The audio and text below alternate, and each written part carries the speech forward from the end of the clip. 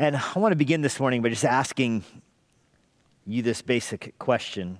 It is the most important question ever asked, which is, who is Jesus Christ? That is the question that everybody is called to answer, that everybody is called to wrestle with. Who exactly is Jesus Christ? You know, the Jews called him a fraud. They called him a false teacher and a fraud. The Muslims to this day call him a prophet. Intellectually dishonest people call him a good teacher. The Roman centurion called him a righteous man, and so-called doubting Thomas called him my Lord and my God. And Christians have always followed Thomas's lead and recognized that Jesus Christ is God. He is the Lord of the universe, the creator of all things, and he is God in human flesh. The question as you sort through those titles between fraud and prophet and good teacher and righteous man and my Lord and my God is, what did Jesus call himself? And this is why John's gospel is so critical. John's gospel, more than any other book in the Bible, is the really self-revelation of Jesus Christ. Over and over again in John's gospel, Jesus declares who he is. He says, I am the bread of life. I am the light of the world. I am the door. I am the Son of God, he says. I am the resurrection and the life. I am the way, the truth, and the life. I am the true vine. All of these theologians refer to as the I am statements, one after another in John's gospel. I am, I am, I am. And they culminate at the arrest of Jesus on the Thursday before his crucifixion, when he was surrounded by soldiers and he just declared in a loud voice, I am. There was no finishing the sentence. No longer was it, I am the bread of life. No longer was it, I am the way, the truth, and the life, or I am the resurrection and life. It all culminates with him declaring, I am, and the soldiers fall down in awe and power, in awe and wonder at his power. Now, clearly, all of these I am statements are revelations of the deity of Jesus Christ. Each one of those statements is his own way of declaring that he is, in fact, what Thomas would testify, Lord and God, that Jesus is the God of the universe. And that might not seem obvious at just a glance, especially if you're not familiar with what the Bible teaches about Jesus. For example, he says, I am the bread of life. What he's referencing there is that he is the one who led Israel out of captivity, out of slavery in Egypt. He is the one who led them into the wilderness. He's the one that fed them in the wilderness. He declares that he is the light of the world. That's his way of declaring that he is the creator. He is the first cause. He is the one who illumines all things. He gives all things their meaning. He says that he is the truth, because God, of course, is the author of truth. All truth comes from him. He declares to be the life, meaning that everything that has life in the universe has life from him. He is the reservoir of life. But an often overlooked example of his I am statements point to his deity is where he declares in John chapter 10 that he is the good shepherd. And that's what I want us to look at this morning. He declares that he is the good shepherd. Now, we looked last week at Psalm 23, where David writes, the Lord, Yahweh is my shepherd. Because Yahweh is my shepherd, David says, I will fear no evil, because his rod and his staff, they comfort me. David goes on to write how he has confidence in this world, confidence in death, confidence in life, confidence in prosperity and adversity, because Yahweh is leading him. God himself is the one who is comforting and guiding and feeding David. That shepherding motif is picked up in Ezekiel 34, and that's why I wanted you to look there this morning. This is Ezekiel's prophecy. It's really a prophecy against the religious leaders of Israel, against the Jewish leaders. And he says that in Ezekiel 34, verse 32, prophesy against the shepherds of Israel. So this chapter is a prophecy against the religious leaders of Israel. The religious leaders of Israel loved power. They loved religious ritual. They loved ceremony. They loved authority. They just did not love God. And so God prophesies against them. And this is what the crimes that the religious leaders committed. The crimes they committed, in verse 2, they were feeding themselves instead of feeding the sheep. This is a basic function of the shepherd. You need to feed the sheep. In verse 3, they were eating the fat. So whatever sheep were fat, the shepherds were eating them and clothing themselves with the wool. They were slaughtering the fat ones, but they weren't feeding the weak ones in verse 4. And so this is the nature, and listen, this is the nature of all man-made religion. Man-made religion doesn't care for the weak. It doesn't care for the poor. It does care for the rich and the wealthy because it fleeces them. That's where that expression comes from. It comes from this, that people who are in man-made religions or works righteousness religions that teach you to work hard to be pleasing to God, to earn your way to heaven, those kind of religions all have something in common, namely that their leaders are wealthy, their leaders are rich, and their leaders are taking money from the congregation to make themselves wealthy while ignoring and neglecting those who are in need. That is a common theme in works righteousness religions. And this is what God said Judaism had become, and how he's rebuking the Jewish leaders.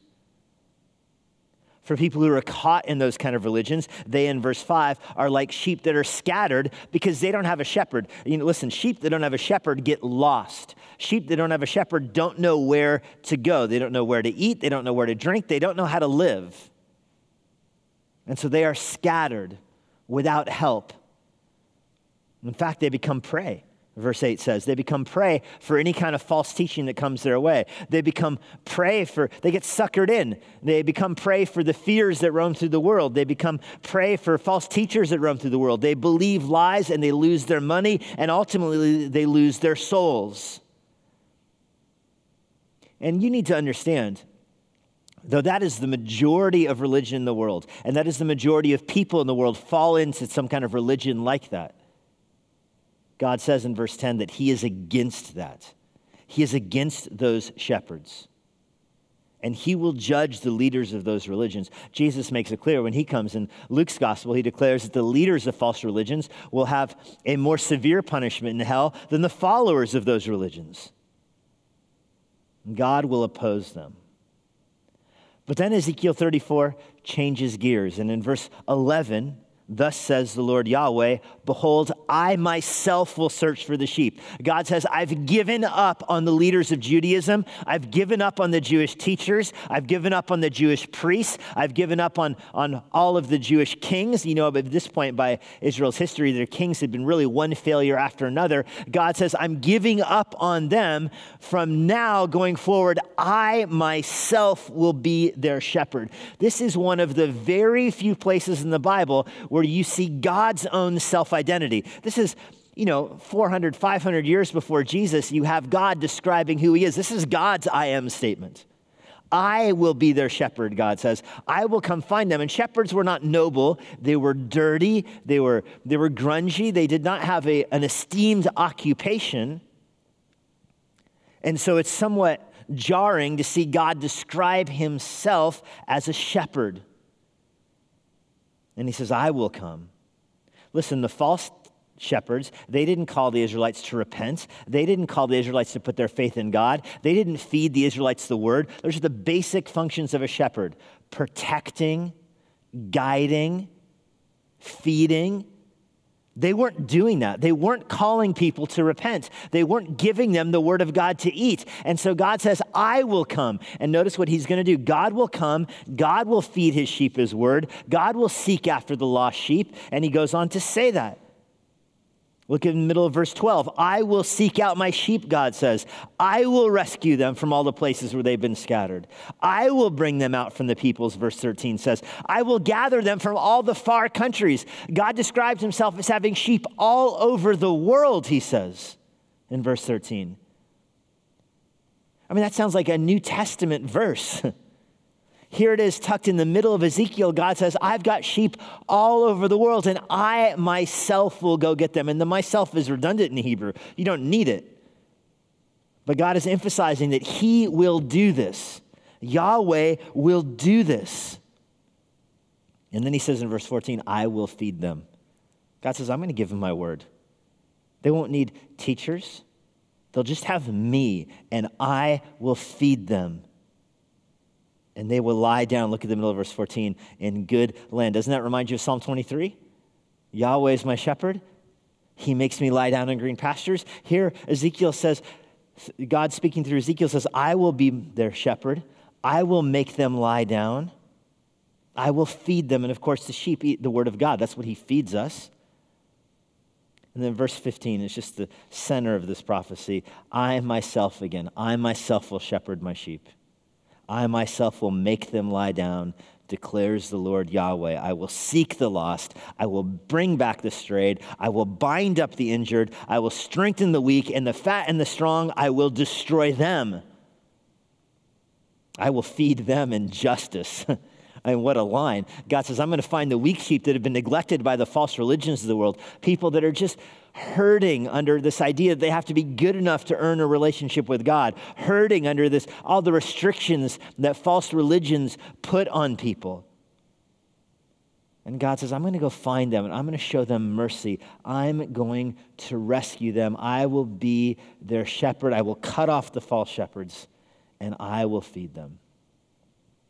Well, there that prophecy ends. I mean, it goes through the rest of the chapter. In verse 25, he says, I'll make a new covenant with them. When God is their shepherd, he'll make a new covenant with their people. But it doesn't get cleared up. Chapter 35 just goes on to more rebukes of Israel. Chapter 36 is a prophecy of the future of Israel, but you don't see the shepherd again. And you can turn all the way back now to the New Testament, to John chapter 10. You don't see the shepherd again until you get to the New Testament.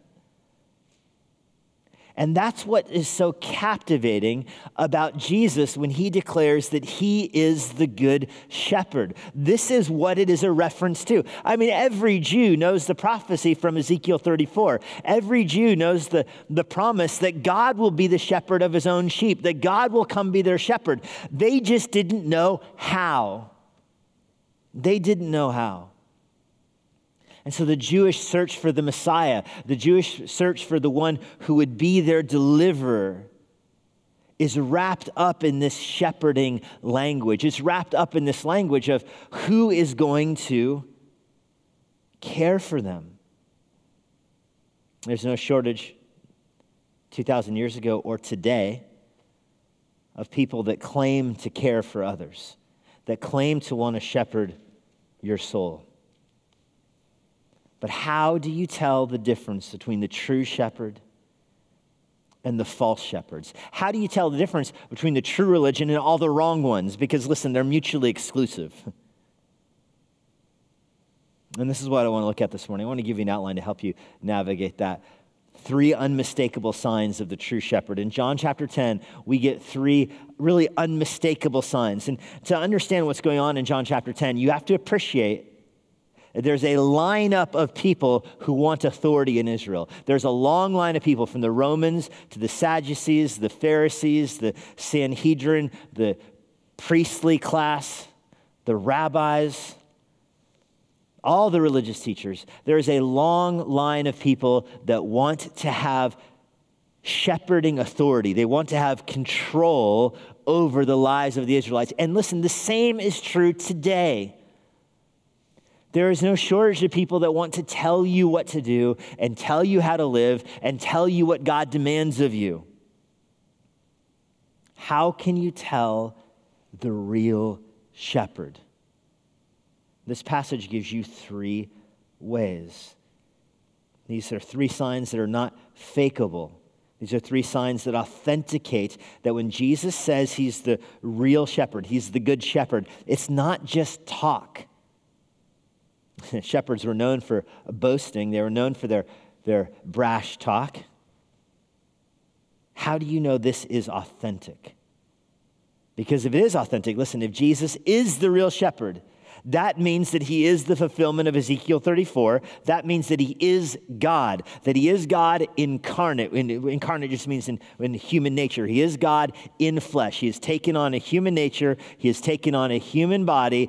If Jesus is the good shepherd, that means he is Yahweh, the creator God of the Old Testament. That means he is God living a life on earth, that God came to earth and told us what is required of us, told us what he wants of us, told us what we need to go to heaven. So if Jesus is the good shepherd, do you see the implications of this? They're massive. That he has authority over your life, like a shepherd has authority over the lives of sheep. Here's 3 ways in this passage. First, First, the real shepherd dies for his sheep. And we want to pick this up in verse 11. This is a chapter, everything hinges on each other. You could always start earlier. You could always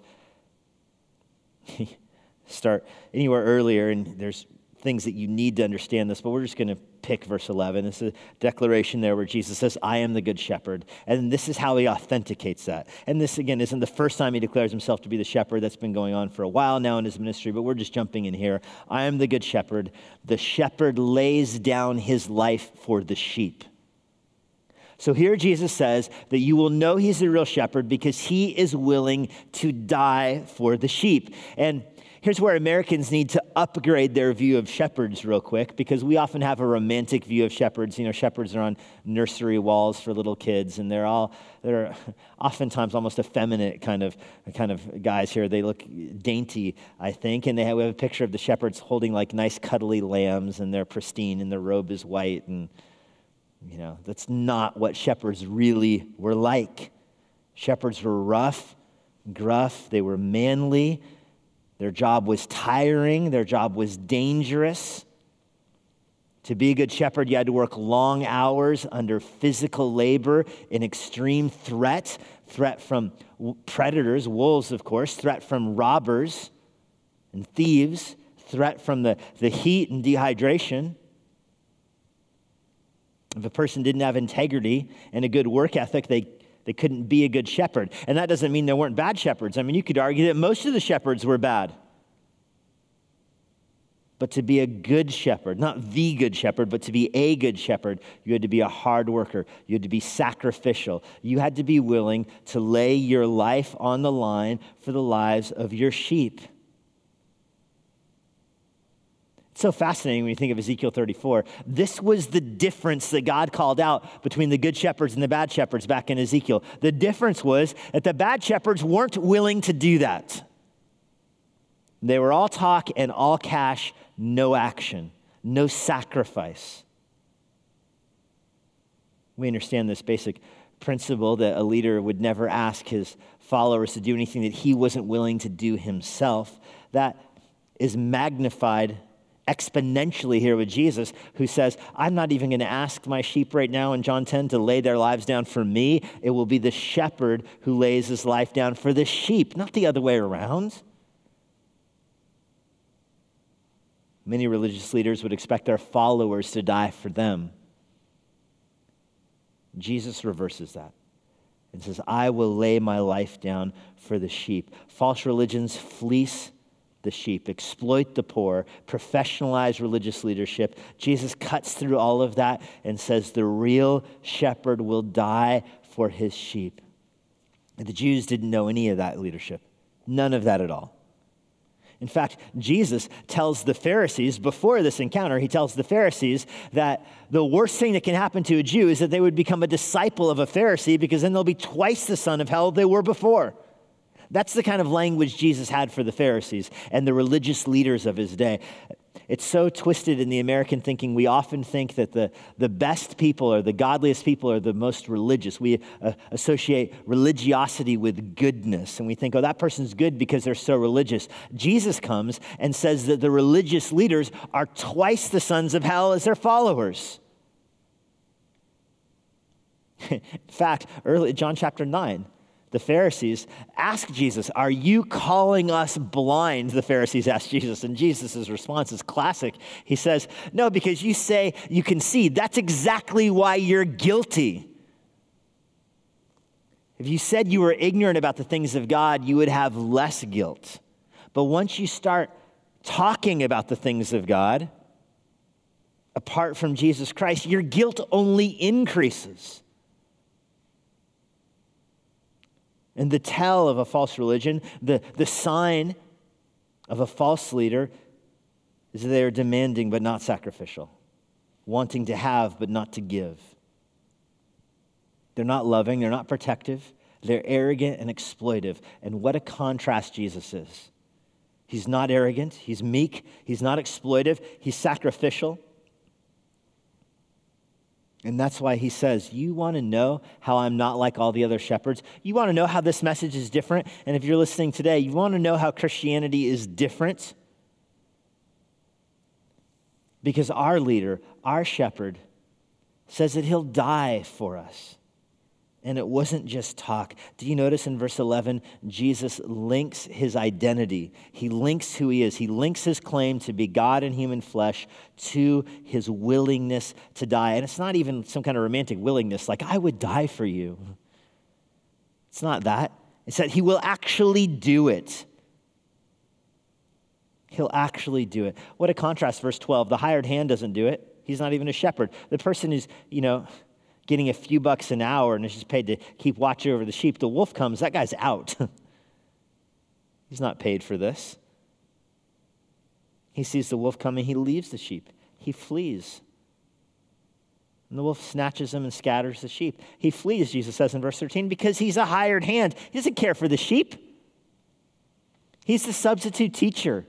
He doesn't learn the students' names. Why bother? New students come in next period. He doesn't care for the sheep, but Jesus is not like that. So that's the first reason Jesus says. And the Jews pick up on this too. In the next chapter of John, the Jewish leaders will actually decide this. They'll say, you know what? Fine, let's kill Jesus because it's better to kill one person than to have all the nation believe his teaching. They didn't even get the irony of what they were saying. The high priest said that. And John points out that by the high priest saying it became a prophecy. The Jews said it's better to kill Jesus than to let a whole nation believe him without realizing that that's becoming a prophecy because he will die for his sheep. Now, clearly, Jesus' ministry is about more than just his death, but his death flavors everything about his ministry. His whole ministry is predicated upon his death. He authenticates his ministry. He validates his teaching by saying he's willing to die for his people, something a false shepherd will never do. He'll say in John 15, verse 13, greater love has no better model than this, a person who will sacrifice everything for the life of his friend. That's John 15, verse 13. And that's an actual beneficial death. It's not just saying, oh, I would die for you, and your death doesn't do anything for the one you died for. It's not saying that. He's not saying to prove how much I love you, I'll die for you, as if that's the end. He says to prove how much I love you, I will die for you, and my death will accomplish your deliverance. It's an efficacious death. It actually works. It accomplishes something. And it is entirely voluntary. The language he uses here, he lays down his life for the sheep. Look at that language in verse 11. I lay my life down. It's not taken from him. We are not able to speak like that because our life will invariably be taken from us. But Jesus' life was not taken from him. It's not some kind of suicide we're talking about here. His life, it comes to an end as he gives up his spirit. This is what he declares on the cross. John 18, verse 30, as he's suffering on the cross, he says, I give up my spirit. The perfect life of Jesus, and he led a sinless life, was followed by his perfect death. And when I say it was a perfect death, I don't mean it was perfect in every regard. I mean, he was an innocent victim of a twisted plot of politicians that wanted to put him to death for their own power and their own political gain. He was really murdered in a violation of justice. Israel's highest court, the Sanhedrin, violated every protocol to put this man to death. Pilate was too much of a coward to stand up for what was right. He made a political calculation. So Jesus was really murdered with a miscarriage of justice. But at the divine level, it was a perfect death because he was sinless, and his death makes atonement, gives our sins forgiveness. All sins require payment. Because God is holy, he demands that sin be punished by death. This goes all the way back to Genesis chapter 1. Genesis chapter 3. When Adam and Eve sinned, God required a death to cover their sin. He killed an animal, covered it in Adam and Eve in animal skin. He tells Cain and Abel that he requires a blood sacrifice for sin. Abel brings one, Cain doesn't. From that point forward through history, if you want your sins forgiven, there has to be a death. And your death doesn't help because you're the sinner. You need somebody without sin to die for you. And so when Jesus says that he's the good shepherd, he will give up his life for his sheep, that's what's at stake here. your own forgiveness of sin. He dies in your place to bear the penalty for your sin, because without the shedding of blood, there can be no forgiveness of sins. So when he says he's the good shepherd, he means that he will die to make atonement for your sin. That's the great mystery in the Bible, isn't it? How can God be perfectly holy and require a holy sacrifice for sin? If all people are sinners, how can we have someone die in our place? And God solves that riddle. He solves that mystery by himself coming to earth and himself dying. So first, the true shepherd, because he'll die for his sheep. Second, the second sign of the true shepherd is that he knows his sheep. Jesus says this in verse 14. Again, he repeats, I am the good shepherd, verse 14. I know my own. In other words, he knows his sheep. He repeats this in verse 15. Just as the Father knows me, and I know the Father. You catch what he's saying here? He knows his sheep perfectly. He knows them intimately. How does the Father know the Son? Perfectly, completely, entirely. And Jesus says in that same way, he knows us. Do you understand, brothers and sisters, that you don't have an existence apart from God?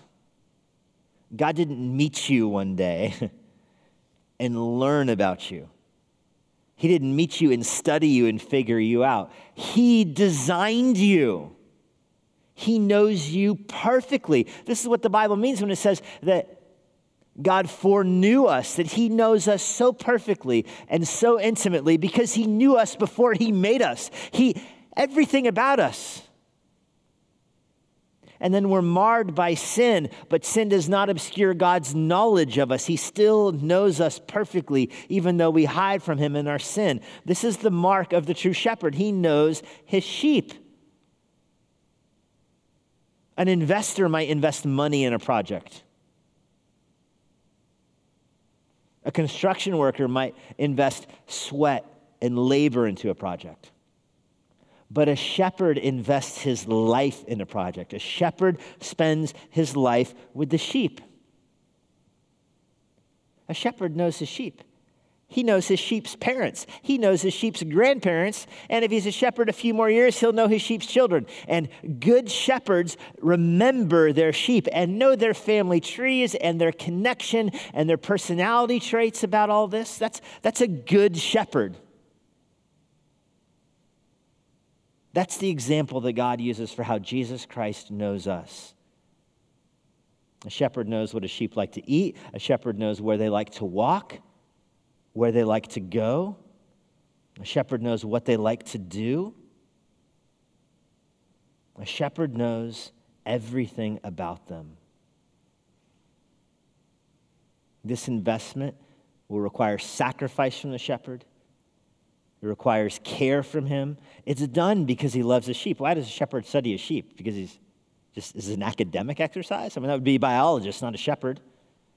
A shepherd studies his sheep because he loves them. And this should make you ask yourself this question this morning. Are you known by the Good Shepherd? Are you one of his sheep? Does he know you? And by the way, this is reciprocal. This is reciprocal because it's not just that he knows the sheep. Notice what he says in verse 14. And my own know me. It's reciprocal. He knows us, and we in turn know him. We love him because he first loved us, of course. He knows us, so we know him. We don't learn about him, and so then he knows us. You cannot reverse this. It won't make any sense. He knows everything about us because he designed us, and because he knows us so well, we hear his voice, we respond to him, and we learn about him. He calls for his sheep, and we respond. I mean, literature about shepherds is just filled with stories about how sometimes they'll share pens. 6 or 7 shepherds will put their sheep in a pen together, and the next morning comes, the shepherd will take turns at watch through the night, and the next morning comes, the shepherds will come and they will call for their sheep, and their sheep self-segregates. Their sheep divide and go to the right shepherd based upon the voice. Back in John 10, verse 5, Jesus says, a stranger they won't follow. Some random dude shows up and calls for the sheep. They're not going to come. They don't know that guy. They don't know anything about him. It's not that they don't think he'll be a good shepherd. It's that they don't know him.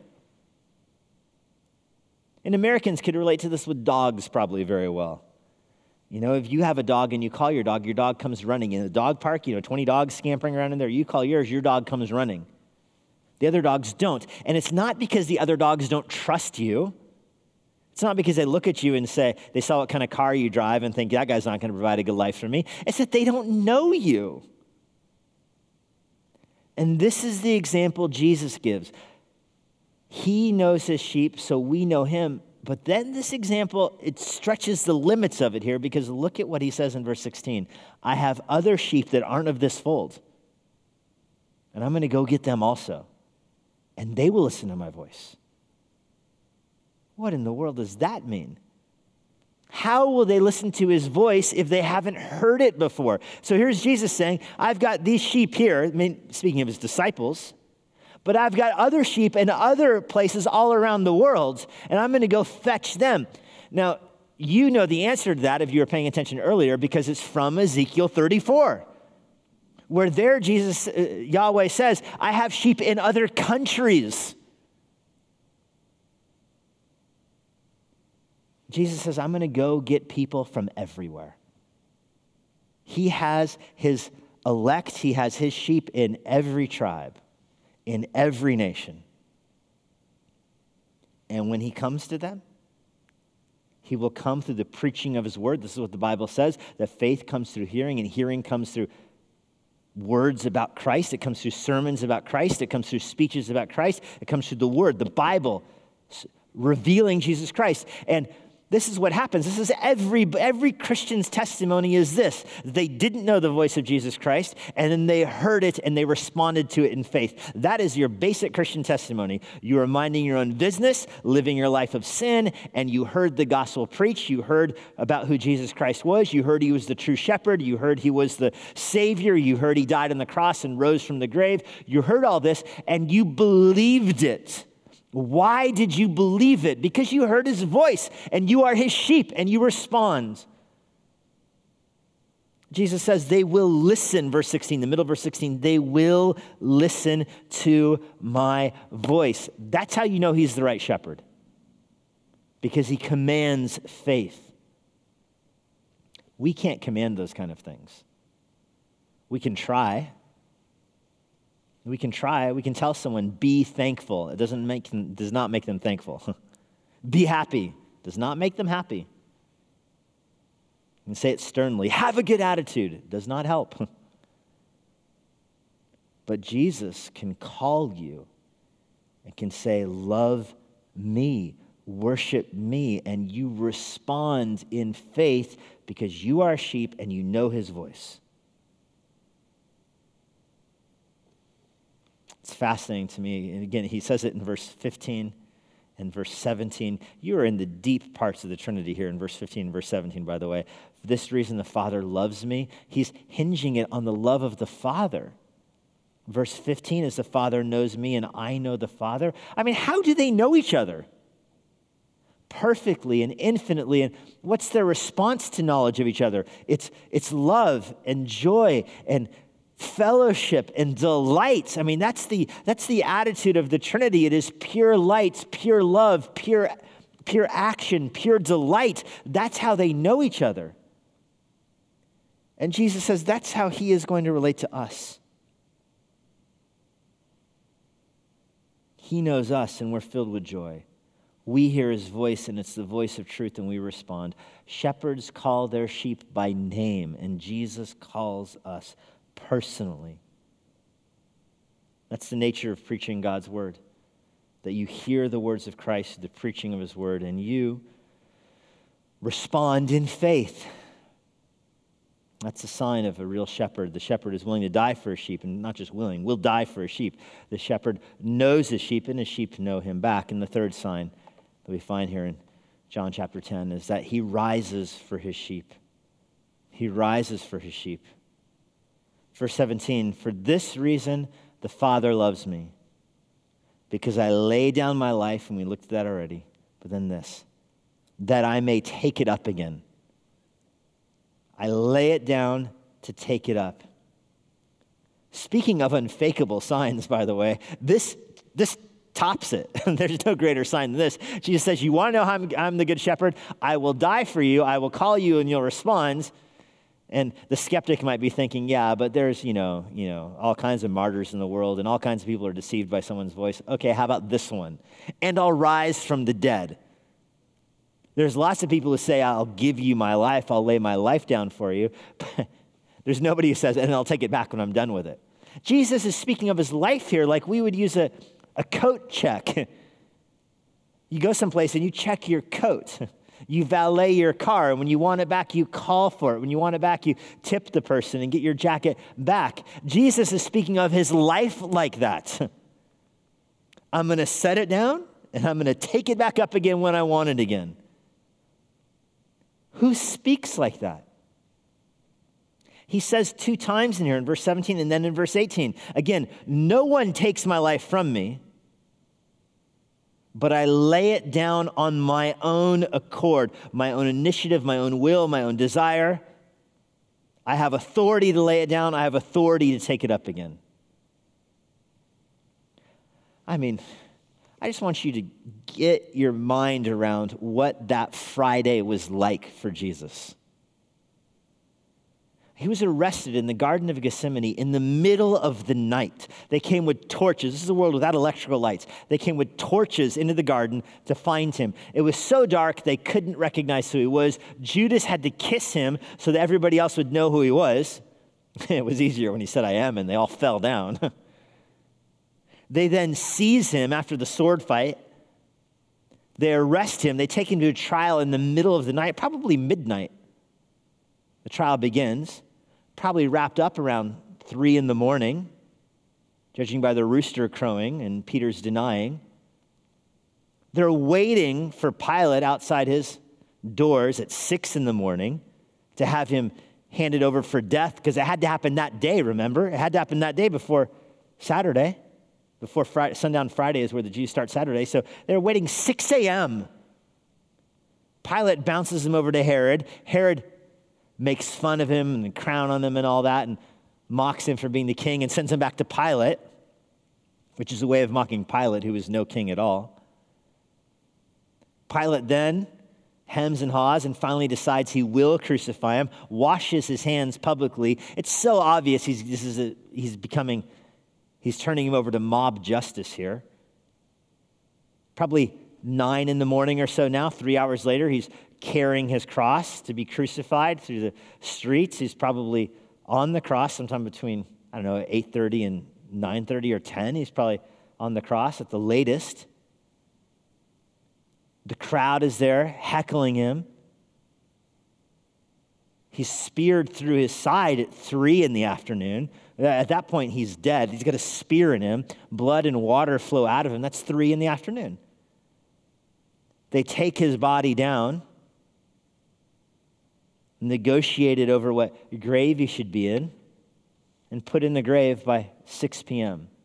Think of all the people that did this to him. Think of all of the injustice along the way, from the soldiers in the night to the totally sham trial that violated every semblance of justice, to Pilate's absolute cowardice, to Herod's humiliation of him, to the mob's desire for justice, the centurion who crucified him, the soldier who speared him, the thieves who mocked him. But before all of this, notice what he says. No one takes my life from me. This is my own initiative, he says.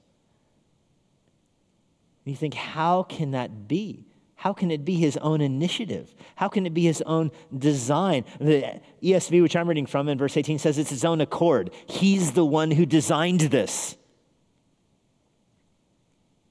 They thought they were playing him. He was orchestrating the whole thing. And he says, to prove this, to prove that I can lay my life down, I will take it back up when I want it again. Nobody else has authority over their life like that.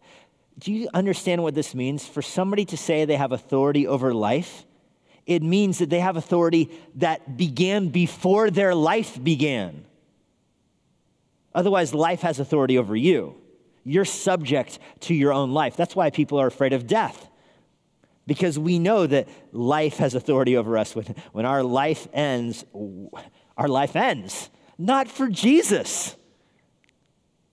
Because his authority began before his life began. His authority must transcend life, and that makes sense because he is the God of life. So of course he has authority that exists before his human life started.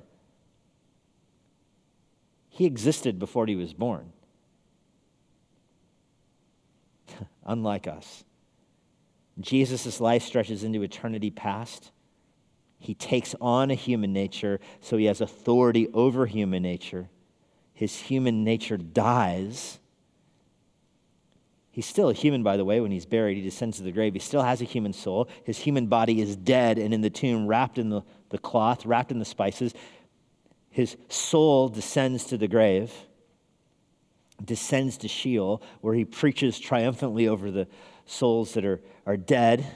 Those that died in faith before rise with him. He then comes back to the grave on Sunday morning. His very soul reunited with his human body, and he resurrects from the dead.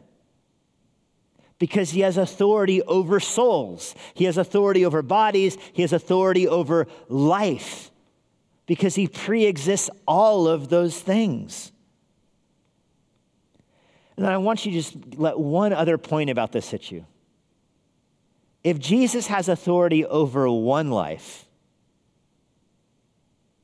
he must have authority over all of them. This is not a jurisdictional thing. You know, a magistrate might have authority over one county. A sheriff has authority over one county. A governor has authority over one state. A president has authority over one country. A life isn't like that. If somebody has authority over life itself, if somebody has authority over the very concept of life, it must extend to all of life. That's Jesus. And clearly, if somebody has authority over life, murdering him doesn't help. If you're angry at him, if you don't like his authority, and so you murder him, how would that possibly even dent him? That's not even a speed bump. Because his authority is over all of life. So how do you know this is true? Well, he says in verse 17, you'll know it's true because he'll take his life back up again. Or in verse 18, I have authority to take it up again. And then he says this is the charge I received from my Father. This is the eternal plan between the Father and the Son and the Holy Spirit. In eternity, before time began, the Father and the Son and the Spirit, they had a plan. They designed this. They designed this covenant, this pact, this plan. This charge is how the ESV says it. That Jesus will come, not just that he will be born as a human, not just that he will be born as a human and lead a perfect life, not just that he will be born as a human and lead a perfect life, but that he will die a substitutionary death. And not just that he will have a human nature and lead a sinless life and die a substitutionary death, but that he will also rise again. That's the full package right there for Jesus. It's not done until he rises from the grave. So you murder Jesus the man, and Jesus the man dies. But this happens as part of the plan and sovereignty of Jesus, the God-man, who is still the God-man at this very moment. He still has authority over the grave at this very moment. Human authority ends at death, right? The president dies, he's replaced immediately.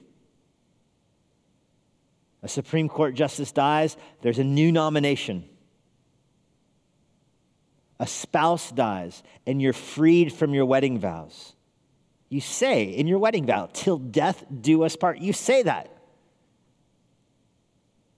Jesus' authority does not end at death. And he proves that by taking his body back again. He says this in Romans 1, verse 14. Jesus was declared to be the Son of God in power according to the Spirit of holiness by his resurrection from the dead. This is Jesus Christ our Lord. His resurrection proves that he is the Son of God. Notice that all three persons of the Trinity are involved in this. He is sent by the Father. He lives a totally obedient life as the Son, and the Spirit of holiness, Romans 1 verse 4 says, declares that the resurrection of the dead makes him, identifies him, solidifies his power as the Son of God. Please don't miss the irony that our good shepherd became our Passover lamb. He gave his life so that his blood was spread for our sin, and then he capped it all off by rising from the grave to defeat death. He is the shepherd who became the lamb. His blood passes over our sin by his sinless life. He defeats death by dying. He defeats the grave by rising. His death and resurrection present the ultimate glorification, the ultimate fulfillment of Jesus' mission on earth. To refuse to believe in Jesus Christ is like a sheep refusing to believe in a shepherd. To refuse to believe in Jesus Christ is even crazier than that. It's like a sheep refusing to believe in a shepherd even after the shepherd has sacrificed his life for the sheep. In fact, refusing to believe in Jesus Christ is even crazier than that.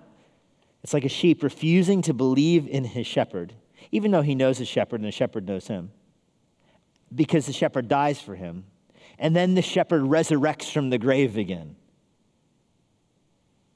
What kind of sheep would see that? What kind of sheep would see a wolf attacking the flock, and the shepherd come and beating off the wolf, and the shepherd dying to save the sheep, and then rising from the grave? And the sheep says, I don't know. I don't know if I believe in shepherds. It's surreal. If you're listening this morning, ask yourself, do you know the Good Shepherd? He gave his life so that you would live. Do you know the Good Shepherd? He calls his sheep by name. Do you know the Good Shepherd? After dying on the cross, he rises from the grave. Do you know the Good Shepherd? He lives at this very moment to make provision for us, to forgive us of our sins. Do you know the Good Shepherd? Because he lives at this very moment, not only having forgiven you of your sins, but waiting to receive you in heaven. Do you know the Good Shepherd?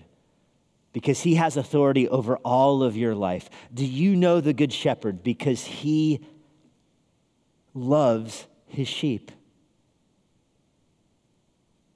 If you're here this morning and you don't know the Good Shepherd, this is what it means to know him, to believe in what I just said, to believe that he came from God, that he died for your sins, to bear the penalty that you could never pay, and that he took his life back up again to show that he has authority over his own life and even over yours. Lord, we're thankful that you are the Good Shepherd, that you resurrected from the grave, that Mary found an empty tomb that morning, apart from angels who declared your resurrection.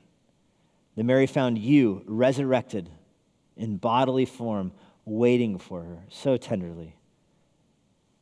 That Thomas found you outside and looked at your scars and declared that you are the Son of God. That Peter and John found you where they least expected you, in the room they had locked up. May we all find you here this morning. We ask this in Jesus' name. Amen. Thank you for being with us today. And now, a parting word from Pastor Jesse. If you have any questions about what you heard today, or if you want to learn more about what it means to follow Christ, please visit our church website, emmanuelbible.church. If you're not a member of a local church and you live in the Washington, D.C. area, we'd love to have you worship with us here at Emmanuel. I hope to personally meet you this Sunday after our service. But no matter where you live, it's our hope that everyone who uses this resource is involved in their own local church. Now may God bless you this week as you seek Jesus constantly, serve the Lord faithfully, and share the gospel boldly.